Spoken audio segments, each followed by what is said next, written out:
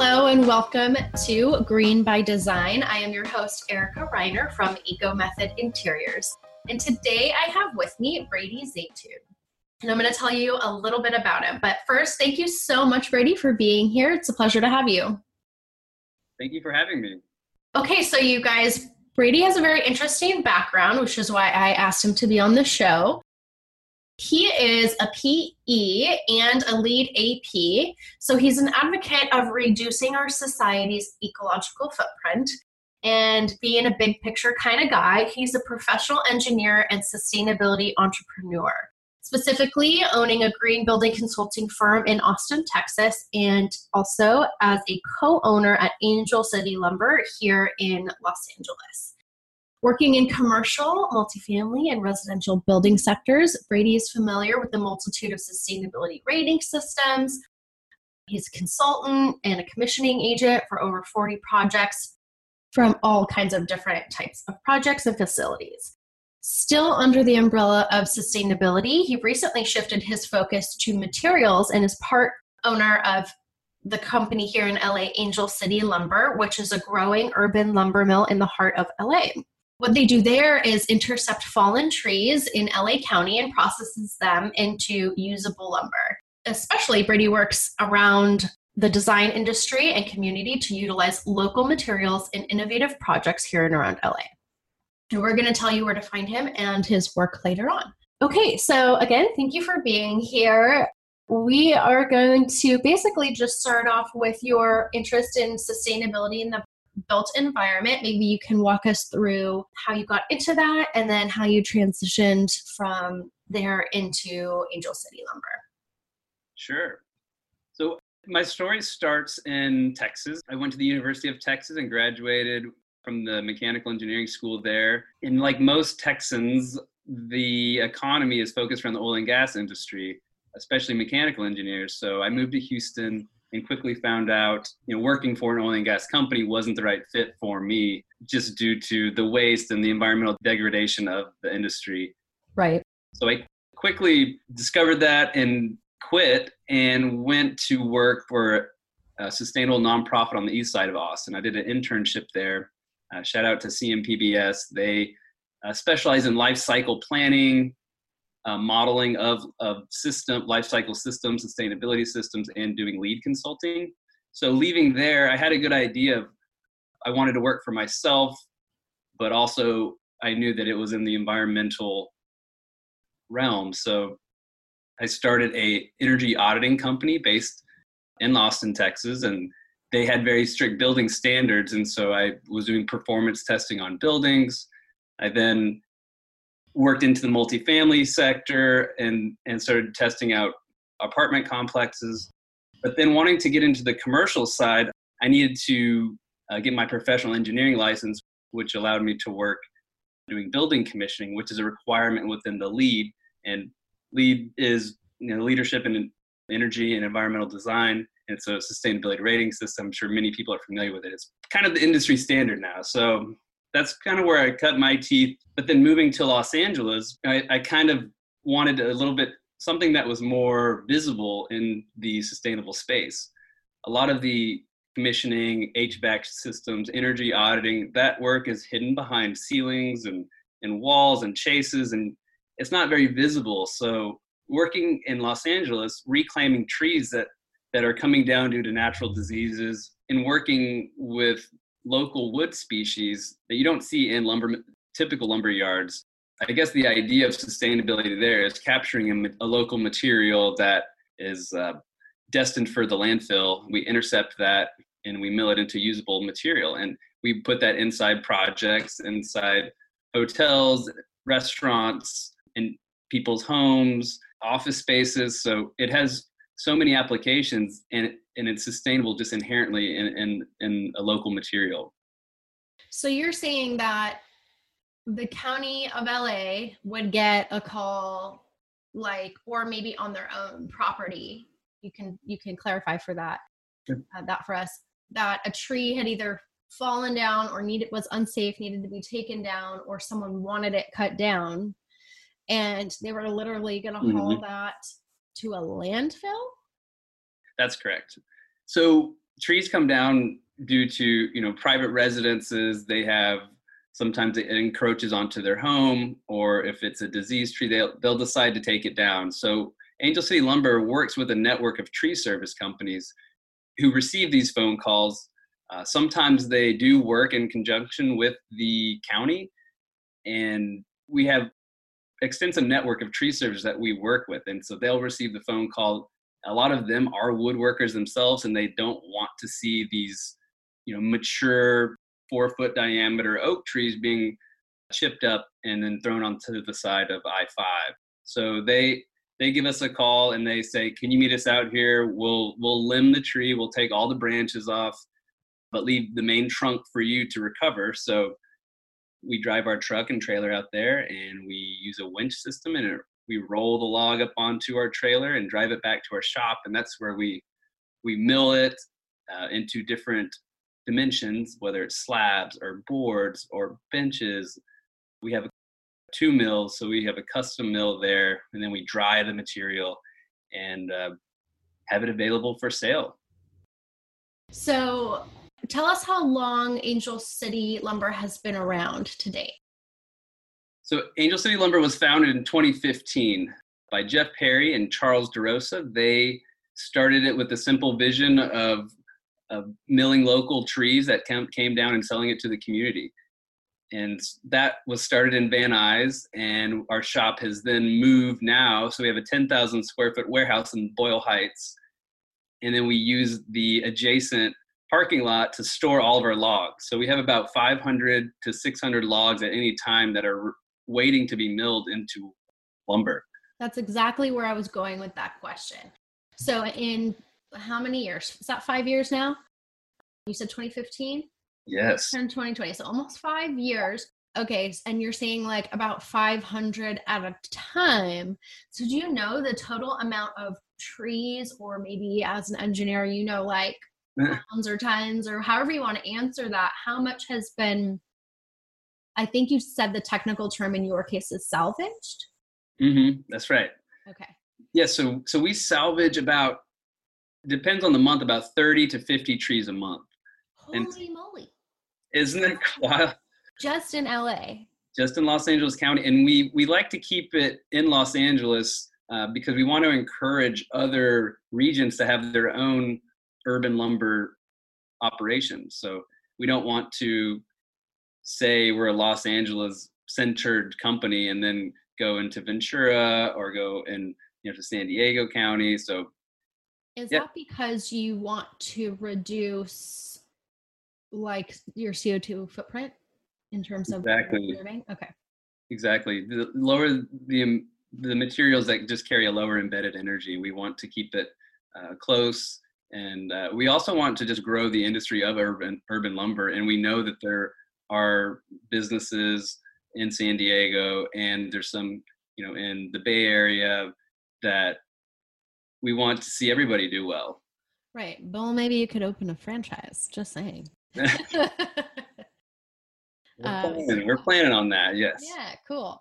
Okay. So you said let's say 30 a month, and then there's 12. Okay. You're the engineer, so you're going to be doing the math here, but disclosure, but 350 logs. Yeah. Okay, about 360 logs a year that we're salvaging from the waste stream. Yeah. So what is that? That's 15. So yeah, it's about 1,600, 1,700 logs. Yeah. That is amazing. Good job.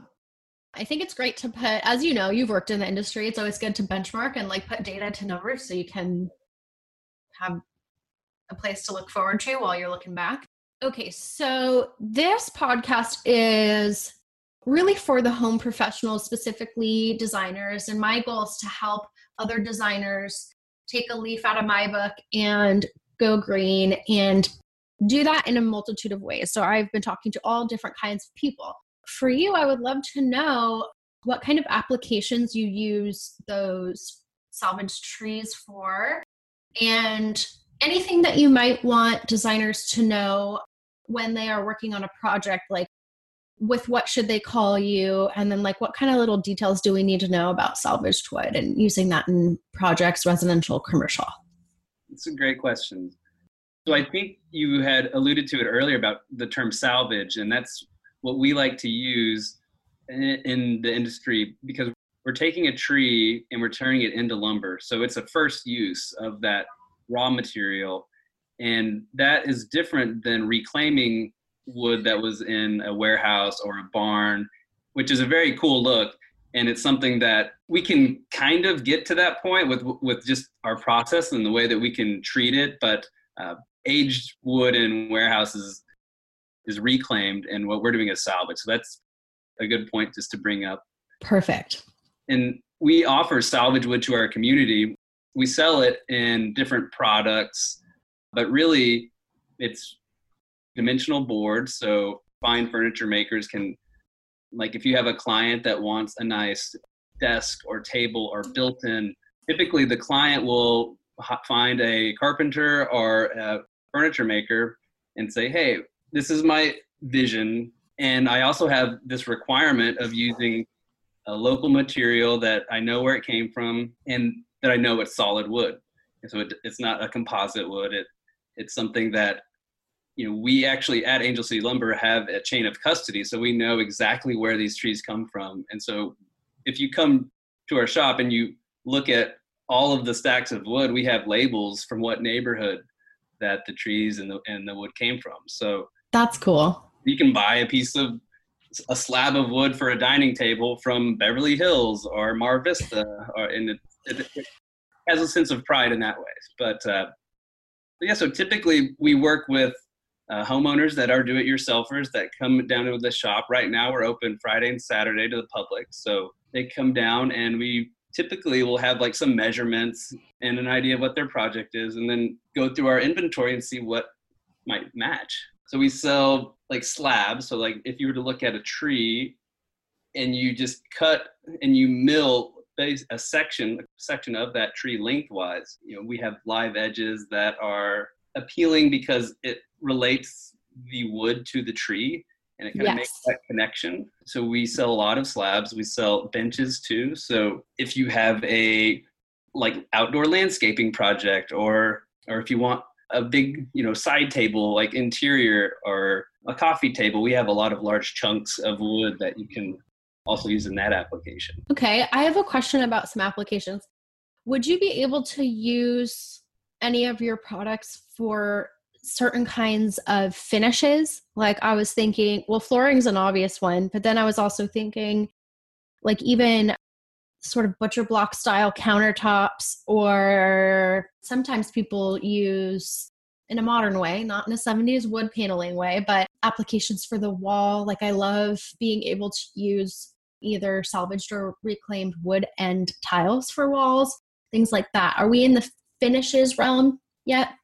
Yes, we are. Flooring is one that we've done solid flooring, and we've done veneer flooring, or kind of the top layer, which is a little bit more stable. And so we offer those two types of flooring. And with wall covering, so we have the boards that we sell have come with interesting saw marks on them from the mill, and so it has a really cool texture. So oftentimes we'll plane that off and use it for more of a fine finish, but oftentimes the designer likes the rough, raw kind of texture, then we'll leave those saw marks on there. So that can be used as wall cladding for interior applications, if you want a wood wall behind your bed. Okay. Now, I did not know that you could use salvaged wood in a veneer application for flooring. So can you describe that process for us a little bit? Sure. So when we recover the log, we will specifically have in mind what we want to use the wood for. So right now we have blue gum eucalyptus flooring as an option. We have coastal live oak and California sycamore. So we have the good stuff. The good stuff. 2 out of the 3 species are local and native to Los Angeles. So the coastal live oak, which is in the family of a red oak, so it doesn't have the white, very light features of white oak, but it has very interesting grain. And then blue gum eucalyptus, which at this point you can almost consider it a native species to California. it gets a bad rap. Let's explain that. So that is an important point when you're talking about trees and you're talking about local. So to explain for listeners, you want to have native species growing for ecological regions in your landscape or urban landscape or rural, whatever. Things that are not native mean that they have come from a region where they have not evolved to live over the millennia. So if they are introduced by human or by accident, by way of like ship or being flown, just any kinds of all crazy ways, then they might do harm to the natural environment because they might be able to be better at growing in this local environment. They might outcompete, they might steal resources, they might not have any natural predators because they didn't evolve there. All kinds of things can happen. So when people say native, they want things that have evolved to grow there because that's like nature's finished product of what it should like look like and be like.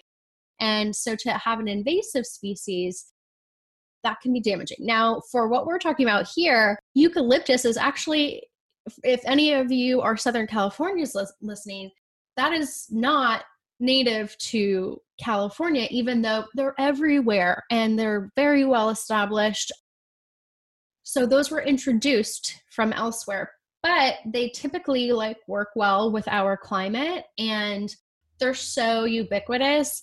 Brady's saying it's like, they're kind of native at this point and they're so well established that, I don't know, maybe we could consider that now. We need an ecologist to weigh in on this. So, right.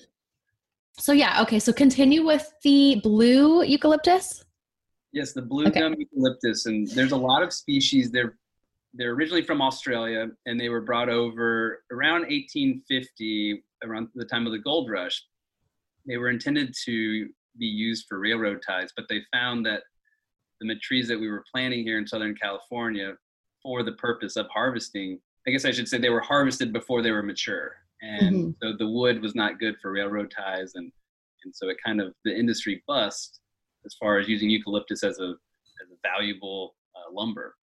But all the trees, like you mentioned, are still everywhere and they grow to very large diameters. So we've made reception desks out of those just because they grow anywhere between 40 to 60 inches in diameter, so substantial.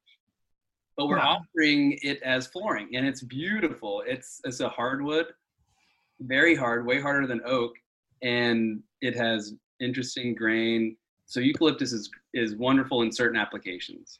Yeah, great. One thing before I forget that I've been meaning to explain as well is the environmental benefits of hardwood versus engineered wood, which you mentioned. And we go over this a little bit in another episode, but depending on where you're picking up listening, it's worth just describing the difference. And so back in the day, if you walk into a pre-war house, the flooring is all made from solid wood, just like Brady's been describing. But in recent years, we've had innovations with different kinds of types of flooring, as designers obviously know. But ecologically, something to consider for engineered, there's kind of pros and cons to both, I would say, in terms of sustainability. But one thing that is important to me would be the adhesives and the chemicals used when making engineered wood floors or composite wood floor, because they have to take like all the wood pieces and fibers and smush them all together, even if not for the top layer, some of the under layers of the plank. And so that would be of concern to me because of what kind of adhesive or binding agents are being used and the ability for that to off-gas or otherwise inhabit our breathing space. So that is something I think about. But are there any environmental like pros that you know about in terms of engineered wood or doing like the veneer layer as you're talking about?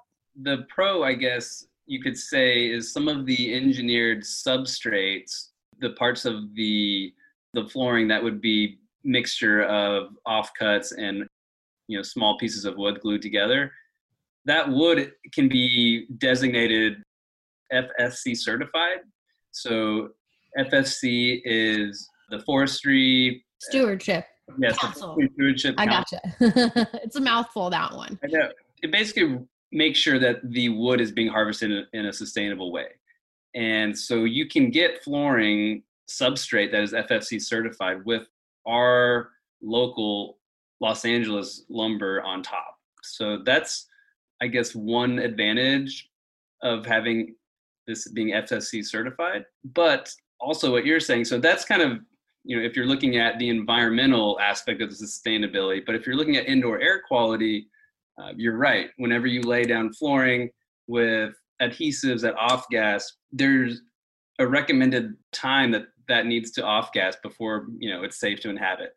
In California, Title 24 does have very strict guidelines for the type of adhesives that are being used. Mm-hmm. So they are generally lower, but they do still have VOCs, volatile organic compounds, that will off gas throughout the curing process of those adhesives and when you're laying it down. So solid wood flooring doesn't have those problems. It's wood. The inherent quality of the wood, will not produce any harmful indoor contaminants. But then also the adhesive that is used once they do lay it down, that can off gas as well. But they only sell, the lower VOC options of that in California. So you're saying the engineered wood, you have like macro scale, like how these products that we're using in interior design and in our buildings, how they're being manufactured, how they're being sourced, affecting like the larger macro environmental aspect of sustainability. But then when you're putting the products in your space, in your intimate home or workplace, that has another sustainability like angle on indoor air quality and just general health and productive in that space. Yeah. And that's something we talk a lot about on this show and have mentioned. It's a theme that like runs throughout is toxicity, non-toxic, chemical-free versus like green or sustainability. It's not necessarily always one and the same thing. So we kind of like think of it as good, better, best. If you can get both of those things going, like the responsible sourcing and handling and manufacturing and the toxicity, air quality levels, chemicals used, all that kind of stuff, then that's like the best case scenario. Sometimes you only get one, but we're always looking for both in the best case scenario. But yeah, I like that you refer to it as macro and micro. That's actually another really good way of categorizing it. So then for finishes, do you have any ways that you're able to go a little bit greener in terms of any stains or sealants or lacquers or whatever you end up putting on everything? Sure. We like to use Osmo, which is a very easy to apply penetrating oil. So it's not like a polyurethane based sealant. Osmo is a German product. It's been made for a long time and before high toxicity chemicals were available. So they just kept the formula the same. And I've used it to refinish floors in my house. Like I sanded my bedroom floors, which are hardwood, solid white oak, and then applied 2 coats of the Osmo on there. And it's great. It's not like a marine grade level of sealant that you would find like on a wooden bar top, but it creates a thin coat of wax that is that protectant layer. And if it scrapes, then you just reapply the oil and wipe it off, and it's very easy. So Osmo is one that we use for exterior, which I don't know if a lot of your listeners would care, but sometimes people do decking projects at their house or keep things like wooden benches outside. We use Penafin oil, which is a Brazilian rosewood oil that is low VOC, and it's great for protecting things outside. Rubio Monocoat is another interior finish that we use. And as a woodworker and someone who loves the natural character and colors of wood, we don't really dye wood very much. We just use transparent sealers or penetrating oils. So there is a kind of trick for us to age the wood. I was alluded to that earlier with the difference between salvaging and reclaiming. And so we can achieve an aged look by diluting steel wool in vinegar, basically. So you put a steel wool in a jar of vinegar and you let it sit for about 4 days. And I guess through the decomposing and kind of creating this rust, when you wipe it on a fresh, clean piece of wood, it turns gray and it ages. And wow, you're giving away all the tricks. Yes, exactly. That's great. See, because that's just 2 ingredients. It's vinegar and steel wool. So, and then we would put a sealer on top of that, like Osmo or Rubio Monocoat for the final finish. That's amazing. Okay, those are all really good specific tips that are important to designers to know how to specify, or like working with, if someone's not local, working with someone elsewhere, being like, can you do this thing for me? So we covered a lot. We covered the actual source and reclaimed versus salvaged. I think just quickly before I forget, like you were talking about the style differences of that.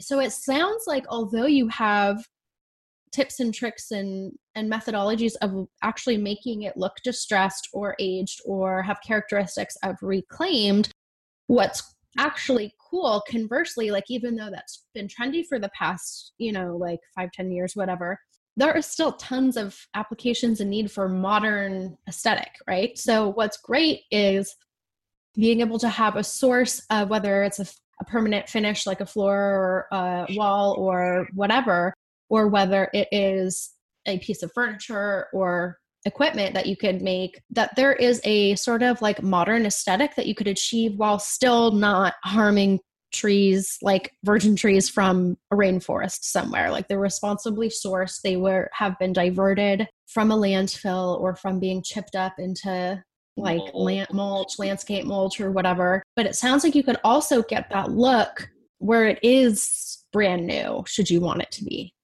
Oh, definitely. The species that we see here in Los Angeles, we're really fortunate to be doing what we do here. There's over 1,000 tree species in Los Angeles County, only 4 of which are native.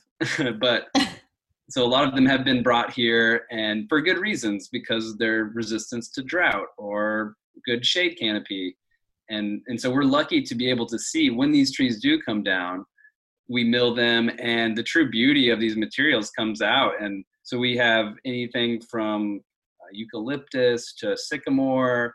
We have California black walnut, which is a native species to Los Angeles, and everyone loves walnut. We even see some pecan cousin. So we mill them and we dry them. So these are furniture grade pieces of wood that can be finished to make shelving. It can be tables. You can make little nook wall cladding or bedside tables. I made a very large bed for my close friend out of black acacia, which was absolutely gorgeous. And then I made the base out of ash. So we have a lot of ash, which is people used to make hockey sticks out of it and baseball bats. So really hard. It's very hard, but it's ductile, so it bends and it doesn't. Right. It's not brittle. So for slats on a bed frame, it's great because you can lay down and it'll absorb your weight, but not snap. Right. Okay. We see a lot of very beautiful species here in Los Angeles. Yeah, that's absolutely true. Okay, so we talked about the sourcing, we talked about the different applications, the finishes the like finishing sealants and protectants and stuff, and basically the different kinds of applications. So for actual pieces, besides like the finishes and flooring, for actual pieces in terms of like residential and commercial, like what kind of things are you most frequently being asked for? Or maybe even you could go conversely, not most frequently, but like the funnest things out there that designers could think of that to expand their mind of what's possible to use. We've been experimenting with sculptural elements. So we're lucky to have materials coming in raw form to us. So we were able to work at a scale that not many people can work at. So a large number 1 that we use for basically the sign of a hotel. So some of those are fun custom projects, which we like. So we have our operations broken down into custom trade specific projects and then also basically retail. So slabs, boards, we have off the shelf like stools that are available. We've kind of honed this idea of what products we offer based on the demand. So when we hear a client come in saying, I would like 4 of these rectangular cubed redwood pieces. And that's happened time after time. So we're like, okay, well, let's actually offer this as a product and stock that in our inventory. So, and flooring is one that we've been asked. We've done 3 projects now that we've installed in small residences in East Austin. They've come out very beautiful. We've used ash and we've used sycamore. And so we've kind of taken note on that. And so we're going to do a large product launch on flooring as well. Great. So does that mean you are shipping some of your products elsewhere besides Southern California? Can other people get them? Or just Austin? Actually not. We're trying to take a stand on not shipping. Right. Yeah. And so this is something that we're moving into. We're doing project management for urban lumber mills around California. So if someone wants a specific material like landscaping, like planter bed cladding, then like in San Diego, we'll go work with the lumber mill in San Diego using local trees to that area and mill those. So we're trying to keep true to this message and the integrity there. I think we'll go further if we honor our mission, but it's tempting too. Sure. Yeah. Well, good for you for staying true to the values, because I think that's really important. And I think that applies to anyone listening, because there are also so many different kinds of things that fall under the scope of green or responsible or socially responsible. It's just a good point that you've made for other people in their companies and their design firms to think about that and like, what are my exact values? And anytime I have to make a business decision or design decision, I can just use that as like my center reference point and like not have a hard time struggling between decisions if I always know like my guidance based on my values and the mission statement and the vision statement. So it's a good point to bring up, because that is important to, I think, people who are trying to go green and then, be socially responsible. And then beyond that, like specifically, those are big umbrellas. So what specifically is important to you under those categories, and stick to it. So good point. Yes, it's something that we want conscious consumers, really. And that's something that I'm trying to use urban lumber to get to that point, get to people to understand the transparency of where their materials are coming from. I was saying transparency is the new sustainability, because I think once you give people options, then they will choose the more responsible option. So if we're able to show you where your wood comes from, if someone's able to know where their electricity comes from or where their food comes from, like that's, I think, an obvious one is, and it's caught on so heavy in the last decade is farm to table, farmers markets. And so we like to akin what we're doing to the farm to table of lumber. That's perfect. That's what I reference all the time. I always use the agriculture industry as basically like a reference point of what we need to do in the built environment and design industry, specifically like beyond the envelope of the building, which you have experience with, but really taking it inside and being like, okay, all these little things, I'm going to spend all this money on everything I need to furnish and finish a house. That's a lot of voting power with those dollars right there. So if we, just like the ag industry, like, now that there's a difference between conventional and organic and local and biodynamic and all the different kinds of things. And you're able to make like the choices that are appropriate to you and your budget and your family and all that kind of thing. And so that is always my reference point. It's just like that. Like there is a difference in the interiors industry between conventional and then responsible and non-toxic and things like that. So as transparent as we can be as possible. And that's what this podcast is to educate people about that divide and then how to make those decisions moving forward. So that was kind of like a perfect segue into my last question for you, which is, have you seen much in terms of like trend in working with your trade, your designer clientele, specifically for your particular industry and the product that you're providing? Like, have you seen any positive changes? And maybe tacking on another question, like what would you recommend to us designers? So yes, I have seen increasing trends and conscious decision-making on where the materials come from. we're really busy right now and we really haven't done any marketing, and it's a lot of word of mouth. So, working at Angel City Lumber with my background in green building, I understood the design process, how products get specified in projects. So I approached Jeff and Charles and said, this is the type of job that I can go to the green building community, and this message of local materials will appeal to them, and it's basically an easy sell for us.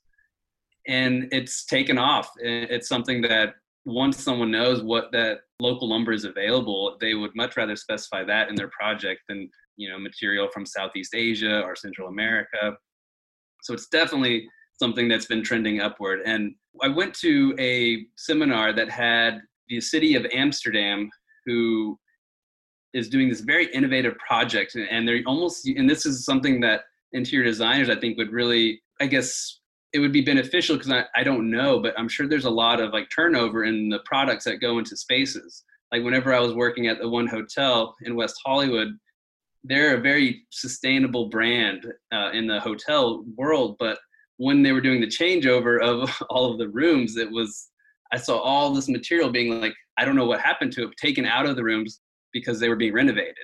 So I don't know where all that material went, but the city of Amsterdam is doing something really cool, and they're creating this term that can be Googled. It's called a Madster database.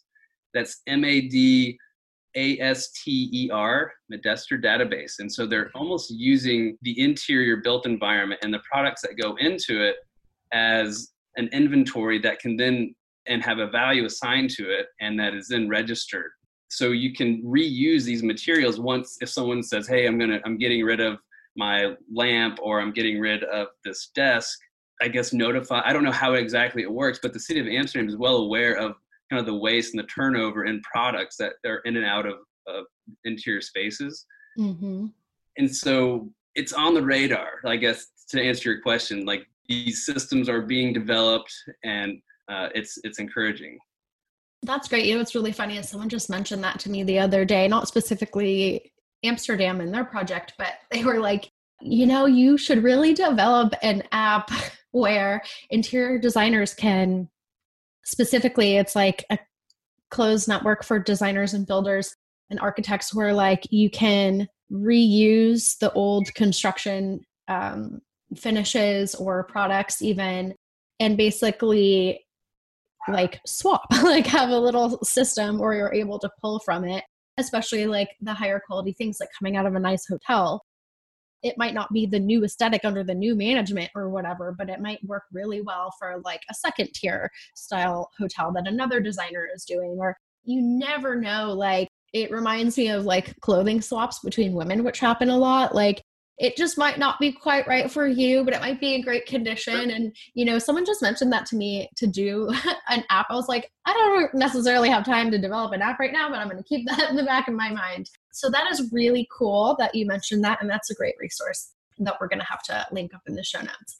Well, thank you so much for all of your really amazing and informational conversation that you brought today. It's so appreciated. You had so much knowledge to share and so many little tips and tricks and all that. So we really appreciate that.